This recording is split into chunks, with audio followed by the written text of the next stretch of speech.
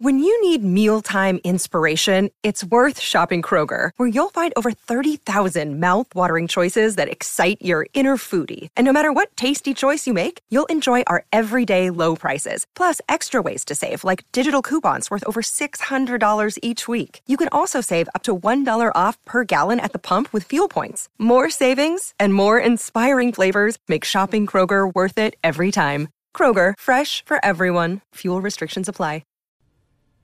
Glomdring, Orcrist, Sting.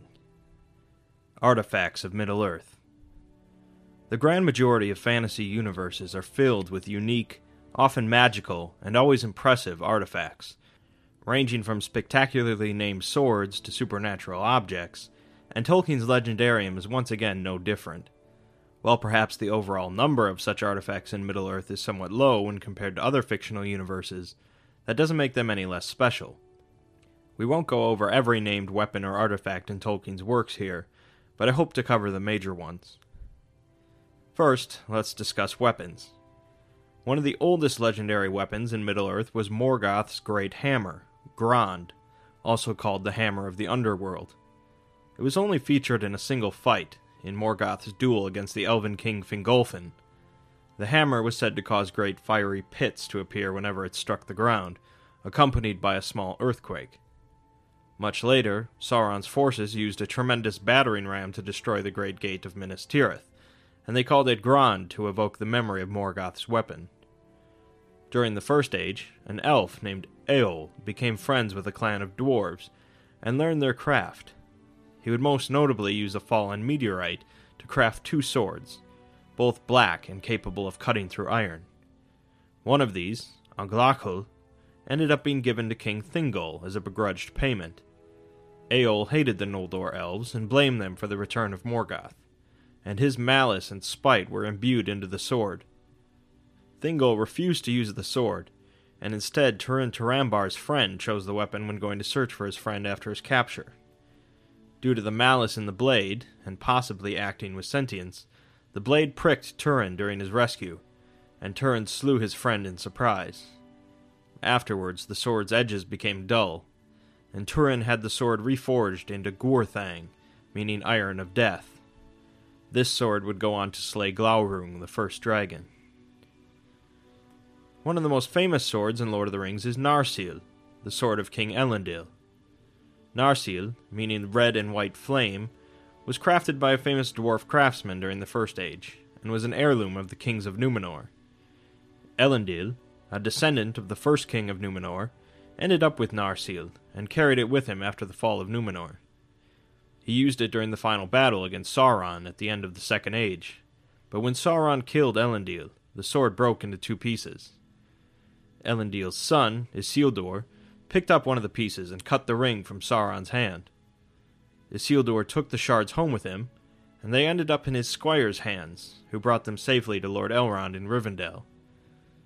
Finally, during the War of the Ring, the shards were reforged into a new sword for Aragorn, called Anduril, meaning Flame of the West. Aragorn used the sword throughout the War of the Ring, often as proof of him being the heir of Isildur. During the First Age, in the great elven city of Gondolin, a number of powerful, well-known swords were crafted. The king of Gondolin wielded the sword known as Glamdring, meaning foe hammer. Other weapons made during this time were Orcrist, or goblin cleaver, and a small dagger. Glamdring and Orcrist were likely used in many battles before the fall of Gondolin, both slaying many orcs. It's unknown exactly what happened to the weapons after the fall of Gondolin, but these 3 ended up in a troll's cave roughly 6,500 years later. Thorin Oakenshield's company, after dealing with the trolls, ended up finding the weapons. Gandalf took Glamdring, and Thorin took Orcrist, taking them to Elrond to reveal their names.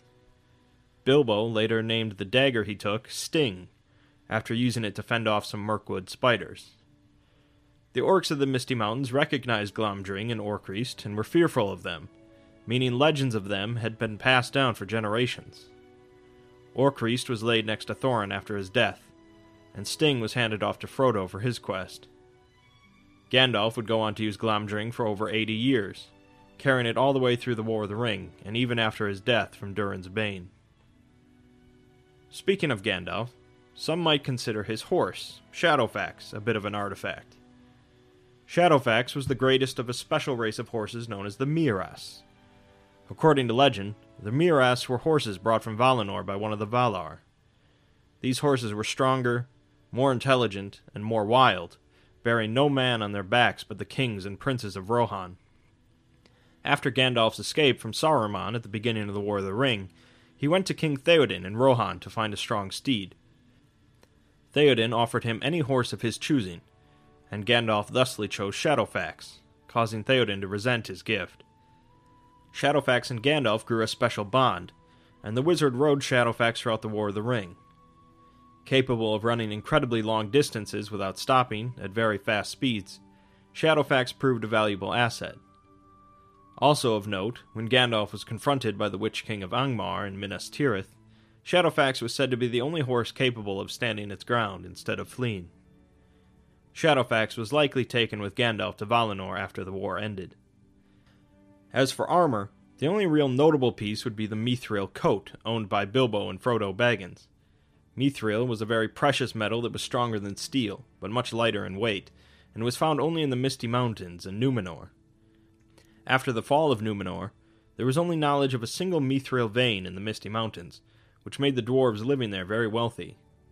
They traded some to the nearby elves, who made an alloy out of it that would only be visible by starlight or moonlight. This was used to decorate the doors of Durin, encountered by the Fellowship of the Ring entering Moria. The origins of the Mithril coat are mostly unknown, although supposedly it was made for an elven prince. It ended up being part of the hoard of treasure in Erebor, protected by Smaug the dragon. The coat was given to Bilbo by Thorin, who eventually took it back home with him.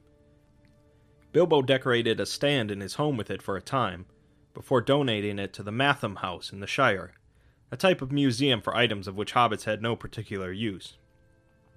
When Bilbo left for Rivendell, he took the coat with him, eventually giving it to Frodo, who used it during the War of the Ring. To move on to something a bit more powerful, there were also the Palantiri, or the Scene Stones. The Palantiri were created by the great elven smith Feanor in Valinor during the Years of the Trees. The exact number of Palantiri that were created is unknown, but none more were created after Feanor.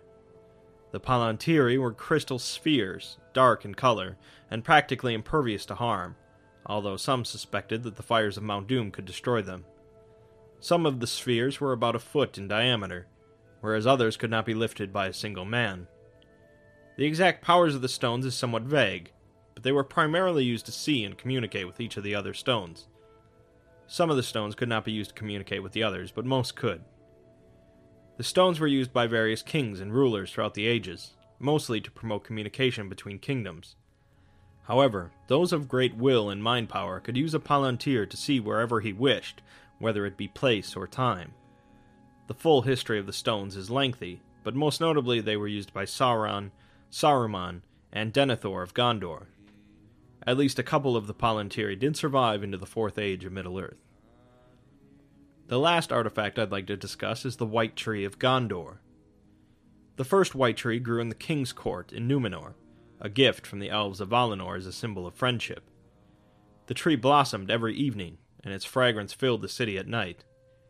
When Sauron was taken to Numenor and began growing influence, he convinced the Númenóreans to chop the White Tree down and build a fire in worship of Morgoth. The night before this occurred, however, Isildur stole a fruit from the tree and escaped the downfall of Numenor with it. Isildur took the seedling to Middle-earth, where he established the city of Minas Ithil, later called Minas Morgul, and he planted a new white tree there. Unfortunately, when Sauron returned, he attacked the city, burning the tree, but Isildur once again escaped with the seedling. He planted this one in the city of Minas Anor, later called Minas Tirith. This tree lasted over 1,500 years before finally dying to the Great Plague. Another sapling was planted to replace it, but it too eventually died roughly 1,200 years later. This time, unfortunately, they lacked another sapling, and so the dead tree was left standing. Finally, after Aragorn was crowned king of Gondor and Arnor, Gandalf took him up to the nearby mountain to look over his kingdom. When Aragorn remarked about the dead tree, Gandalf asked him to turn around, where Aragorn saw a white sapling growing. Aragorn took the sapling to replace the dead tree, which was buried in the Tomb of the Kings. Of course, none of these objects discussed in this video come close to having the same impact on Middle-earth as things like the Silmarils or the Rings of Power. That being said, it is often the smaller artifacts that provide for a much more interesting world for the bigger events to take place. While it could certainly be argued that the story of Lord of the Rings would be largely the same without Shadowfax, or Sting, or the White Tree of Gondor, it is precisely these types of things that prove to be so memorable.